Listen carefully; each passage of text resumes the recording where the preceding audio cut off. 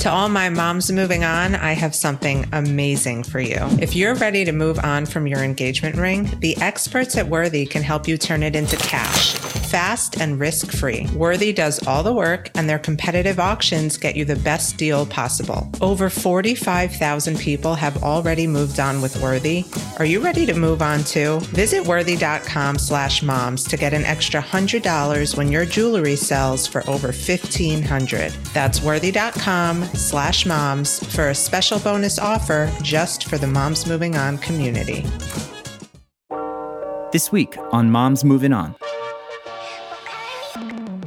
So many women who come to me and they'll say, I want to get divorced, but I don't want to be that single mom. I'm like, but that's not what you have to be, just because, you know, we've been told that if you end up single mom, you're bad and, you know, the man is better off.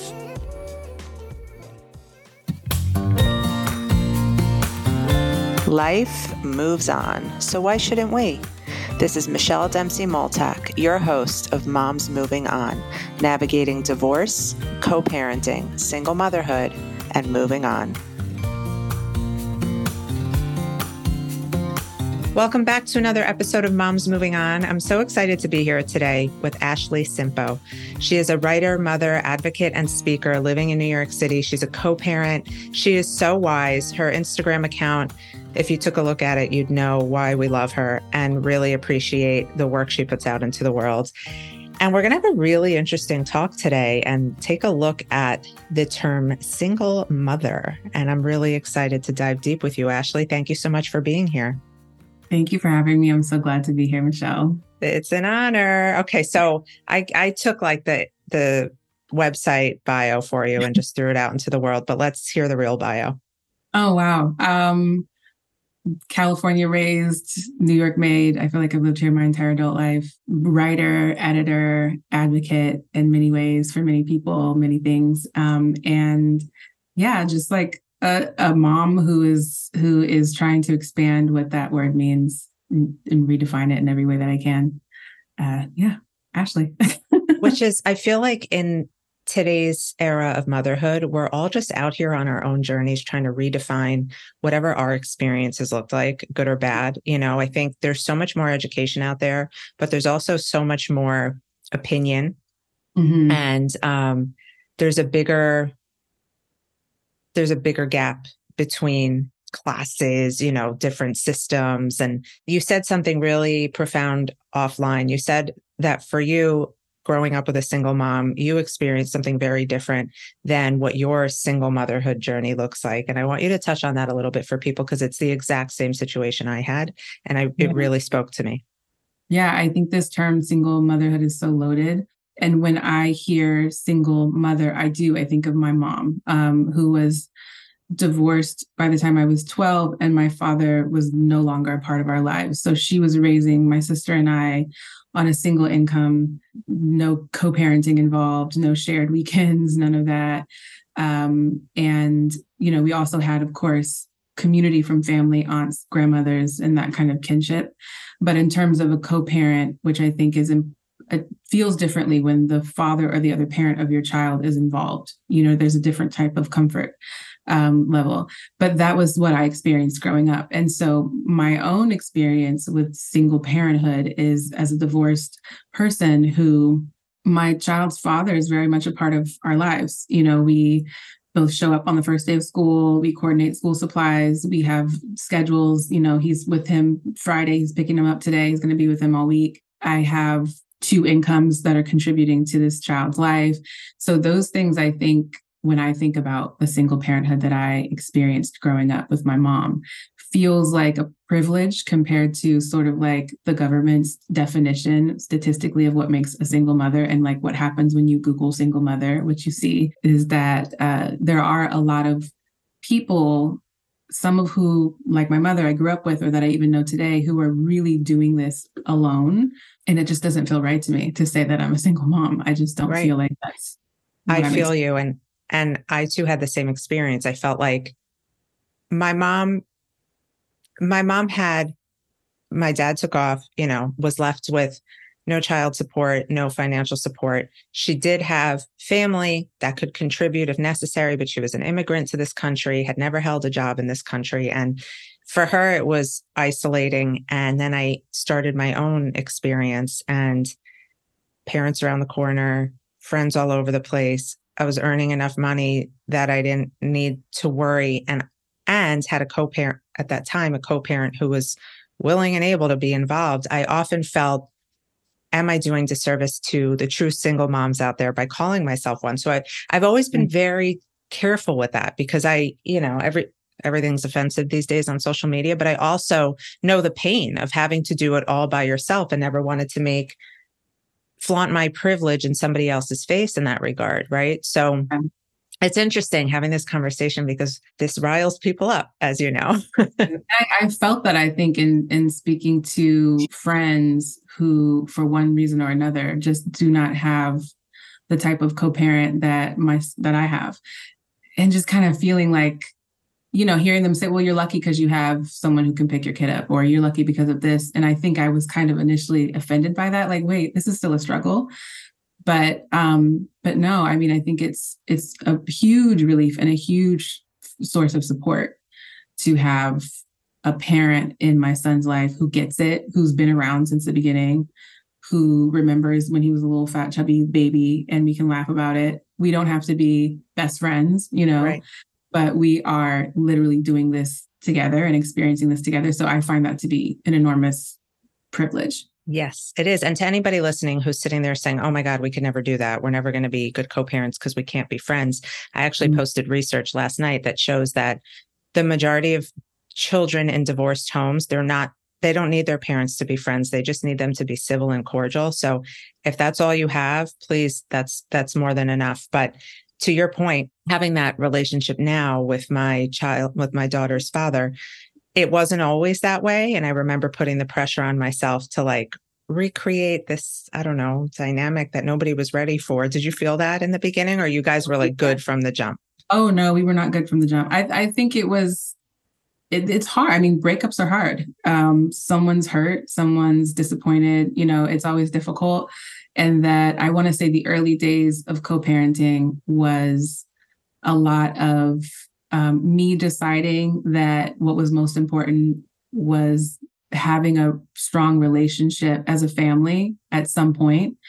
And I did a lot of choosing my battles, and I did a lot of avoiding different, more aggressive routes that I could have taken. I had a lot of people saying, track them to court and all of that. And I feel like I could have gone that route, and going that route is totally justifiable if you need to. But I didn't, specifically because of how divisive that process can be. And I just wanted to focus on, peace. I made a lot of sacrifices. I think he did too, as well. But now our son is 11. He just turned 11 Wednesday. And happy birthday. That's a big number. It's an enormous number. And I'm really proud of where we've come, where he came and dropped school supplies off because they started school yesterday, and stuck around for a little bit. And we can kind of hang out for a little bit and let our kids see that we are amicable and friendly, and that, we've known each other for a long time, and that we're cool. And that was not what it looked like in the first few years after separation and divorce. It was definitely not what it looked like. So yeah. And it's not realistic. I mean, you're so clouded by emotion, and you're only looking at how this person did you dirty, or how they didn't treat you or treated you. And for me, it was like, oh my God, I woke up one day, Ashley, and I'm like, my daughter is so lucky. Like, a dad that literally chooses her. He sacrificed a lot for her to stay in a community here where we live after we divorced, where he doesn't have family, where his support system was not there, but because he wakes up and chooses her every day. And it was like my whole lens shifted, despite the fact that maybe we weren't speaking to each other as nicely as we should have been then, or he keeps her up too late and shows her R-rated movie. Whatever the differences were, I went big picture, and I found that it is so helpful when my clients are able to take that step back and see through that lens, because having another active parent in your child's life, it doesn't just make your life easier. Scientifically, research-based shows that your kid will thrive that much more from having both parents involved. Not to say they can't with one, many amazing, successful people raised by single mamas like you and I, but it is an added bonus. Absolutely. And I think what's great is that, there's been a lot of conversation, obviously, in my house about divorce with my kid. I wrote a kid's book about it, but it's like, I know, I want to get into that. We will. But what I love is that he's very secure about it. At this point, after all the conversations we've had and the nurturing that has happened in both of our homes, is my son is not, he doesn't feel like he comes from a broken home. I think that he could argue anyone down, like there's nothing broken about my home. Everyone's fine. And, I think that that's great, so that he has more empathy in regards to other kids or people he'll meet who are going through this. And he can say, it's fine, actually. It's almost like you read my mind with the broken home segue I was about to take, which is going to lead us into your book. But there's a book that it's been out for a long time. It's called Mom's House, Dad's House. I don't know if you've ever heard of it, but it was written one version for adults to understand how to help their kids through the divorce process. And there's a version written for kids, but there's a quote in the adult one that says, when the marriage ends, the family does not break. It does not magically disappear. It can instead expand into separate healthy cells from the same organism. The total amount of time spent together is not necessarily the most important characteristic of a family, but the commitment and caring for one another is. And that, to me, that just hits, because when you do sit down and explain divorce to a child, it's giving this idea that we may not look the same anymore, but we are not broken. We're just restructuring. We're still healthy cells, but now we're going to be in different places. So with that, I want to talk about another valuable book that helps children through divorce, and that's yours. I want to hear all about it. Oh, I love this book because it came about kind of organically. My son spent some time over the summer at my sister's house in California, and I came to pick him up. And mind you, my sister, very nuclear family. She's been with her husband for like 20 years at this point. They have 3 kids. They had 1 at the time. And I think it was the first time where my kid kind of realized, oh, this is not what my family looks like. And when I came to pick him up, he was a little annoyed with me. He was like, he had questions. All of a sudden, he was 7. How old? Wait, when you split, how old was he? He was 3. Okay. So young. Yeah. Officially split. Yeah. So I just, he just hadn't, I think, conceptualized it at that level of maturity at that point. And so just out of the blue had all of these questions that I had never really heard him ask that way before. Why are you and Daddy not together? When are you going to get back together? What is it? All these very pointed questions. And I didn't feel prepared enough in that moment. Mm-hmm. And nobody ever is. I just did not see it coming at all. I thought, especially, yes, when your children are young, we have this misconception of like, oh, they don't remember, they won't know. But they do go through a period, it happened to my daughter too, of mourning the loss of what they can't remember. And that's where those questions come from. Absolutely. And just seeing it in their peers and just feeling a little bit othered by that. So I felt a loss for words, and went kind of looking for resources that kind of watered it down. And I didn't find anything. So I ended up just like writing notes on my computer about like what to say so that I could readdress it better. Cause I kind of stumbled through that conversation and was like, let's talk when we get back home, and stalled for time. And those notes became a more structured conversation about sort of just the beautiful side of being whole and feeling safe, whatever that looks like. And that family is not defined by where you live.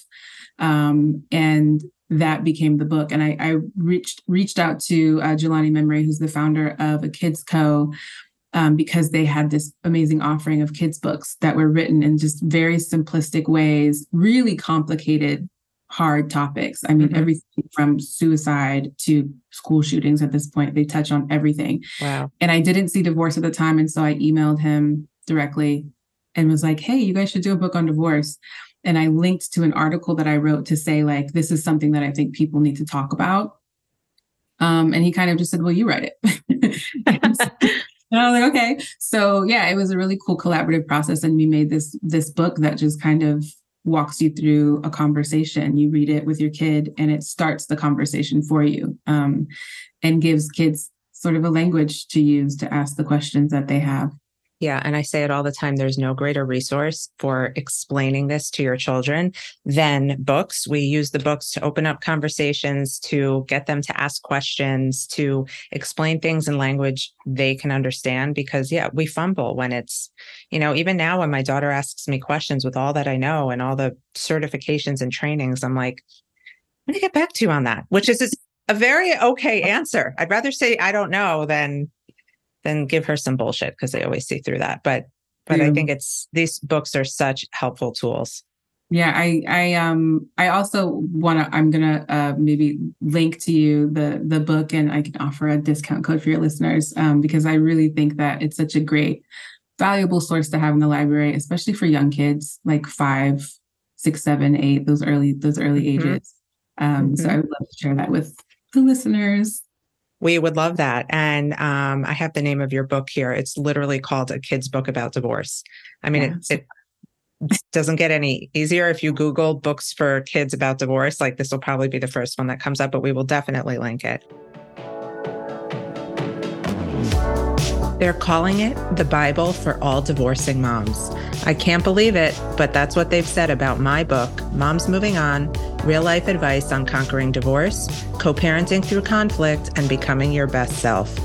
Moms Moving On is filled with practical, actionable, and empowering advice from someone who's been through it and come out on the other side, me. Through inspirational stories, rituals, journal prompts, and my guidance, you'll learn how to navigate your divorce with confidence, adjust to life as a single mom, shift your perspective to find your way back to your best self, and create the life you truly deserve. It's available in paperback, hardcover, audiobook, and Kindle. So go get my book. I promise you won't regret it. I want to also talk about something else we brought up offline about the village and all this controversy about the village. I want to hear your thoughts on what's going on, because for those of you who did not know, just like I didn't know, there's this theory online now that the village is not free, and the village that we literally need to survive and thrive as single moms or moms in general, where is it and why is it coming at a cost? Yeah, I mean, I came across this video, and then I saw it on multiple accounts on social media where a mother was saying, "Where's this village that everyone's talking about? I can't find it." And then someone stitched it and said, "Well, we have to prepare women to pay for their village." And they were referring to nannies, housekeepers, things like that, which sounds like staff to me, not village. And not at all to say that those are not valuable tools to have in your, tool belt, is to have some kind of like supplemental help if you can afford it. But realistically, a lot of folks cannot afford that. And so I think it pained me a little bit to hear that, especially as someone who has heavily leaned into the village and creating community, as someone who literally left California and moved here with a 3-year-old.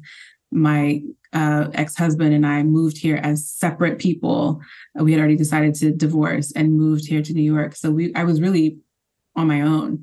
I had friends and everything like that, but there's a different kind of community when you're talking about your friends and when you're talking about the community around your family and your children. And I learned how to intentionally create that community. And I would never want someone who wants to have children to be deterred from the experience of having them because they think they don't make enough money to afford a staff. Agree. I had no staff when I had my daughter. When I was separated, I had a cleaning lady that would come to my little townhouse like once a month, which was like, I was cleaning most of the time anyway, but it made me feel like, okay, someone was helping me out here, but I definitely could have done without her. I could not have done without my free village, which, were the friends that stuck around when shit got hard. A lot of them did not. So I really learned to appreciate the people in my life who were there unconditionally. But yes, would your life be easier with a full-time staff and a chef and a this and a that? Probably, but that's not emotional support. And for me, the idea of village is somebody who can hold your hand through a hard time, which I don't know that you'd ask a nanny to do. No, and I that's a great point. I think probably one of my most underrated subtle forms of community support is when a friend. So my son's best friend lives across the street, which is an enormous privilege that they live right there. But just our kids hanging out and us sharing a glass of wine and talking and catching up. And it's like sharing the emotional load of having kids for a little bit. I was just like, I'll bring my kid over there and we'll hang for the day, or can you take him today? And I'll take him on Thursday. I'll pick him up on, whatever, and they can spend the night and you get a break.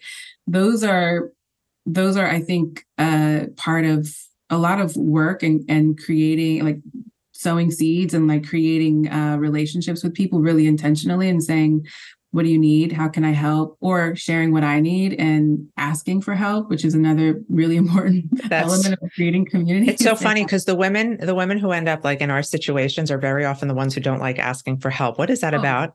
Absolutely. I mean, I feel like this weird kind of reward system I think that mothers have, where we kind of feel more valuable when we're drowning, or we feel more like we're doing it right. So messed up, but it's so true. I hate it, but it's true. It's just kind of like, oh, I'm super busy, and like, oh, I'm even more. We're doing it right because we're overwhelmed. And I have really tried to remove myself from that and to just tell other women, whether they have kids or not. Honestly, I think women across the board do this. Just like, I congratulate you for resting instead of like overwhelming yourself. And like, I hope you're okay. I hope you get rest. Don't respond to this text, by the way. Like, you don't have to engage right now. Yes. Instead of just being like, oh, you got it. It's what we do, right? And kind of laughing it off. I unsubscribe. Absolutely. You know what's so annoying, Ashley? I just went back to school and I'm turning 40 this year. And I decided, why not, right? Let's add a pile of shit to my life. It's actually been amazing and so transformative. But I had so much anxiety of now, last time I was in grad school, I was single, unattached, no child, lived at home, didn't have bills. Now it's wow. And I was expressing to a lot of my friends how stressed out I was about adjusting to this change and fitting it all in and making it happen. And everyone's response was, oh, if anyone can do it, it's you. I'm like, it's so well-meaning and well-intentioned and flattering. And also at the same time, I'm like, no, I'm drowning here. But I do also have a village that I'm so grateful for, a couple of moms whose kids are very close with mine, and we're all always pitching in, but they always are the ones reminding me like, no, we'll do the carpool today, Michelle. You did it yesterday. That's what helping out is. Like, I always need a reminder to take a break. And everybody needs a friend they can kind of fall apart with. That's not going to be like the whole, oh, you got it. You're the strong one. You can handle it. But I bet you're the strong one too, though, for your people. I do. I know. I get that a lot. I think I started pushing back on that, though. And so I feel like being able to be more vulnerable with people, I stopped doing the I'm fine thing when people would be like, how are you? And I'd be like, I'm literally falling apart today. I don't have space to engage much. I love you. I'm going to disengage today.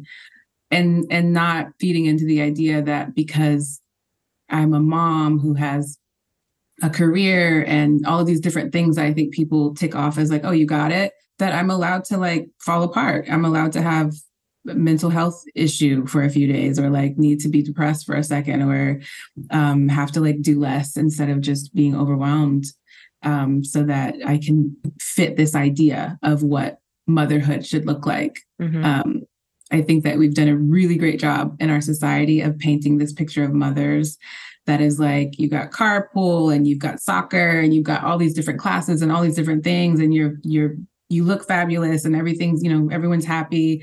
You're emotionally drowning, but that's just the price you pay to be a good mom. And I just think that at the end of the day, if I'm too overwhelmed to really be present with my son and be curious and have enough patience for his own emotional up and downs, then I'm lacking. Whatever it is that I need to do to make sure that I'm available in that way is the most important thing. For sure. I want to circle back to the stigma of single motherhood, and movies have done single moms no favors, and the media and songs out there. I there's a song from like when I grew up. I'm probably older than you. Oh God, it's gonna come to me. You'll know it. I'll probably send it to you separately. But anyway, how do you feel? Because we've all experienced the stigma. I'll never forget when I got separated. My daughter was 2. She was in literal daycare. She wasn't even in school. And the teacher called me in one day and was like, yeah, she kept throwing her spoon on the floor today. I know things must be hard at home now that you're a single mom and all. And I'm like, dude, she's fucking 2, man. Like, right. But that was my experience. And now here you are, a Black single mother where there's more stigmatization there than I experienced, right? So I want to hear how that was for you. And do you feel you're still battling like the stereotype or what you do to get through that? Yeah, I think that the whole Black single mothers are generally synonymous with baby mama, no matter what, no matter how you had gotten to the place of being a single person. And very much tied to statistics that are not really equitable or always correct, but that paint them as impoverished, no resources, just kind of deprived. And I feel like there is definitely a reality there when you're talking about systemic racism interacting with parenthood. But there is this kind of just this assumption that you're struggling. I remember maybe it was last year, I got into an Uber when I picked my son up from school, which I usually do because the school was just far enough to be like out of the way. And we were riding home and the Uber driver, I guess, was trying to make small talk and said something like, "Hey, where's dad?" And I was like, who picks their kid up with both parents, whether you're married or not? Like, who's doing that? But he asked that of my son, and my son was like, "At home?" Like, he was just kind of like weirded out by it too. And then the small talk continued, even though I was trying not to speak to this person at that point. But at a certain point, he inquired how I could afford an Uber to and from school for my kid. And I'm was thinking, he white? Yes, he wasn't American. I'll give him that. A little lack of like reading the room, but definitely a white man. And I immediately knew it was happening. I'm like, oh, he sees a Black mother and he assumes everything he's ever seen on TV or read anywhere and is projecting that onto me. And I felt, on one hand, I'm so defensive, and I was like thinking, he doesn't know that I make 6 figures. He doesn't know that I'm, his father and I are badass, parenting, that this is a planned pregnancy, and all of these things that I was thinking of to combat what this person assumed about me. And then also just like, who cares? Like, even if I was someone who had just happened to get pregnant and was raising a kid and dad was not around, like, you're still a valuable person. You still matter. You still should feel safe when you're riding in an Uber. And so I think my takeaway from that was just to start to understand my own relationship with being a single mother and feeling how defensive that I was. It was like, wow, I have some things to work on because this still feels really painful to be in this way. But I don't see... I know that like your triggers show you where you need to heal and all of that, but these microaggressions or these, I think this was a very subconscious, like unaware way of expressing a form of not racism per se, but like, here's a stereotype I'm going to throw at you, right? Like, I'm Jewish, I'm cheap, right? So like, I've gotten that. That's it's. Yeah. And people throw it at you without realizing like the larger context of the issue. Yeah. And it's just so unfortunate. I found the song I was thinking of and I'm bringing it up for a reason. City High, What Would You Do? Do you remember that song? Oh, yes. What would you do if your son was at home? Okay. But I'm bringing this up because I remember recently I was in the car with a friend and it came on and we were like jamming out. You see those videos when people are like, whoa, when you realize what the lyrics really are. Yeah. I'm like, this is fucked up. Like, this is why there are such stereotypes of single mom in general. Like, she's going to wind up on the pole. She's going to go be a hoe. Like, it's really, really messed up. And it has created this, so many women who come to me and they'll say, I want to get divorced, but I don't want to be that single mom. I'm like, but that's not what you have to be just because, we've been told that if you end up single mom, you're bad. And, the man is better off. I really love the newer kind of, I'm seeing a new narrative around being single mothers, especially among Black mothers. One podcast that I absolutely love is Good Moms, Bad Choices. I feel like they do a great job of kind of owning their sensuality and their individuality as mothers, and not necessarily centering, I have a kid, so I have to like condense myself and minimize myself and just be a mom. Because the thing about it is, like, even if you are a mother who is also on the pole, you're still valid. It doesn't make you a bad mom. It doesn't mean that you're not taking care of your child and loving them and nurturing them. And I think there's a lot of, more nuance that we can start to embrace as a society and say, you can be so many things at once, and it doesn't have to be bad or negative. It doesn't have to, box you into this concept of you've failed at something. Right. And it just always feels like women are always fighting against something, right? Whether it's, not earning as much as their male colleagues, or being criticized for being a working mom, and then being criticized for being a stay-at-home mom, or then, being a single mom, a Black single mom. Like, there's always some battle that we're fighting, and that goes back to the village and why it's so important to have your people to help normalize what it is that you're up against all the time.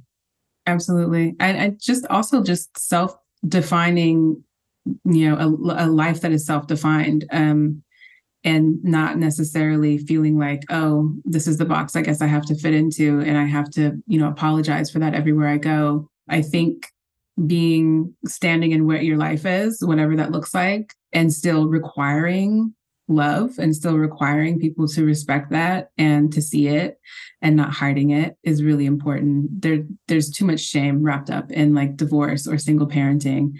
And I feel like the more we just refuse that as something that is our responsibility, the reason why people struggle in society when they're dealing with divorce or single parenthood has nothing to do with us. It has to do with the fact that we live in a world that makes it difficult to exist, period. So it's always, we didn't do this. So the onus is not on us in the first place. And I think that's kind of when my mind shifted, where I'm like, I didn't set the system up like this. I'm still allowed to love the way I need to and be in a relationship in the way that I need to. And I shouldn't have to apologize for the fact that the world is small-minded. It's not me. Yeah. And I do think it takes a lot of self-awareness too, and understanding, who you are in light of the way the world might want to see you, that self-trust and that self-confidence, owning your privilege, right? And privilege, and not in the context of how much money you have, but what are the day-to-day things that you get to experience that make your life easier, and accepting that and being grateful and using that as the lens in which you view other people and their situations and what they bring to you. So I don't know, you're wonderful. And we went so many directions, and I'm so glad that we did. What else would you like to talk about today? Not at all. I mean, I really do like, speaking of the podcast that I mentioned, I heard the other day, one of the co-hosts, Erica, mentioned something that was a piece of advice. I've been asked, what was the best advice you got as a parent? One piece of advice that I got, which was from my mom, the best advice I've ever received, and Erica touched on this on their podcast, which was let your kid grow into the life they have. And it was so simple. She said it wasn't like she sat and like started this whole thing. It was just, she said it on the fly. I think my son was like 3 weeks old at the time. And I was already sensing the beginning of the end of my marriage, feeling very stressed out about it, and worried, kind of what we just talked about. Oh my God, I'm going to be a single mom. And she was like, you're going to be a person, and your kid is going to grow into the life that they have. And you get to define whether or not it is enough, And so I always encourage, because of that advice, I always encourage, especially new moms, like, just be yourself. You know what I mean? Like, if you want to play music in the morning, play music in the morning. If you want to have friends over, have friends, like whatever your life looks like, your child will grow into it and see it as love, as long as they're safe and they're cared for, obviously. But like, this whole idea that we have to break ourselves and contort ourselves into what we think this baby needs is just wrong. It's just not, it's incorrect. I have to tell you, as much as I love my husband, I'm remarried, and our life and all of these things, I always talk about, and I wrote about in my book, the time I was a single, alone mom with my daughter in our little townhouse you couldn't even turn around without hitting a wall, but it was just, such a time of happiness and love and getting to mom in my own way without like anybody else's opinions, and the music on, and the wanting to sleep in bed together. Fine. No big deal. Like that was such a major, powerful time in my life, a happy time that even my daughter remembers bits and pieces of now. And we just loved it so much. So mamas, like, make that time your own, let your child grow into it. It doesn't have to look any which way in order to be okay for you or for anybody else for that matter. They will be fine. It'll be fine. Yeah. I can say that now. I feel like I'm over the 10-year hump now. I'm like, I have a middle schooler. I guess we'll see. He's still cooking, but like, I think by now, yeah. And, you know, when you get divorced when your kids are young, they really don't remember any other way. So on one hand, that's an advantage. But like we also talked about, they're going to mourn the loss of what they don't remember. So it's going to bring up some tough stuff. But yay for raising resilient children, right? We did the work. I wanted to live my life. I wanted to be a whole person. I didn't want to not be a whole person just because I had divorced his father. And so my kids see me date, see me go through breakups, seeing, you know, just the realities of life. And as long as I meet those moments with love and as much transparency as is appropriate and, you know, for their age, it's always been a learning experience that we can draw from, that he can draw from, as like, oh, it's okay to center my needs when I'm navigating relationships. It's okay to say, I don't want this anymore. It's okay to say, you know, to detach from people who are not serving me. That's something that he learned because he's seen me go through a breakup. It's not traumatizing if it's a loving conversation. And if it benefits your life in the long run, right? I mean, and also, you know, just because society has painted single motherhood in a certain way, I want to say this to everybody because everyone comes to me with this concern. Don't let that stop you. That stigma or that stereotype stop you from doing what you need to do. And also, don't let society put shame on you for doing what you need to do to raise that child. And that's what I brought up with that song. It was like, you know, it was almost like shaming, like someone desperate to take care of their child. And I hear it now in the context of like, you got to do the best you can as a mom, but anything you do is not going to be good enough, right? We're going to paint that in a bad light. So if you are in that situation, be proud when you put your head down on the pillow at night, knowing you're doing anything and everything you can to create a better life for your child, whatever way you need to do it. Absolutely. And I fully abide by the notion that you can be a single mother in and out of marriage. There's a lot of women who are married who feel like single mothers. Ooh, truth bomb. Wow. Okay. Gotta write this one down. So it's also just like a totally made up concept in the first place. So being okay is what matters. Yeah, you can feel very lonely when you're with somebody. Alone is very different than lonely, ladies. Yeah.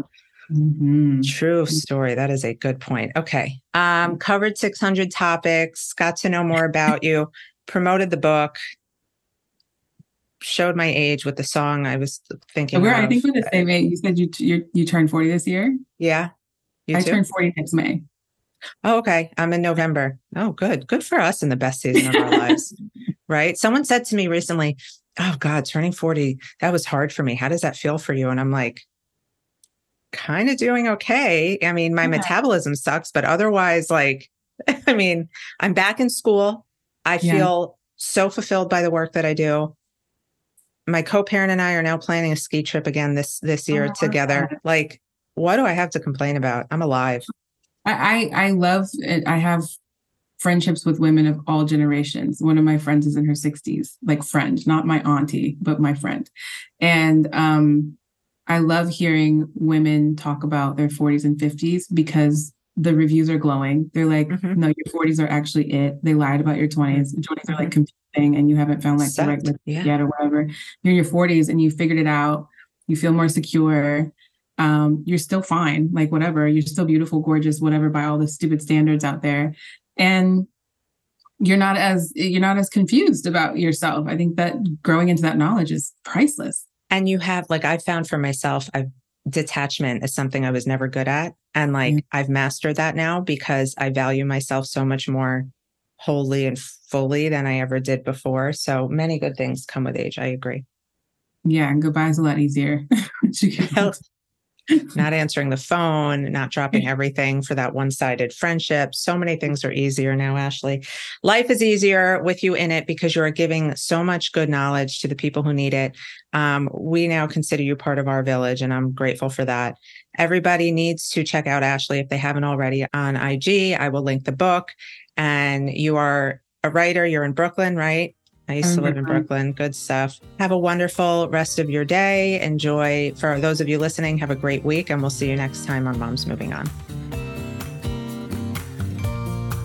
So you want to be a divorce coach, but the term divorce coach is a broad one because there is just so much you can cover in the world of moving on. Maybe you find yourself gravitating towards clients with high conflict co-parents, or perhaps you have a knack for helping women pull themselves out of bed when they feel overwhelmed with single mom responsibilities. No matter your ideal client, the one thread that will unite them all is that they're moms, and moms need a different level of support when it comes to divorce coaching. With my Moving On method, you'll not only learn how to best support a client through their divorce, you'll also learn how to help support them as they transition into their new role as co-parents and managing a coaching business. I'm Michelle Dempsey-Multack, certified divorce and co-parenting specialist, and I founded the Moving On method after years of working with clients from all over the world and seeing them all struggle with the same issues. In this training, you'll learn my 5 principles for helping a client with their moving on process, along with how to make your practice successful. Visit momsmovingon.com today to apply for my program.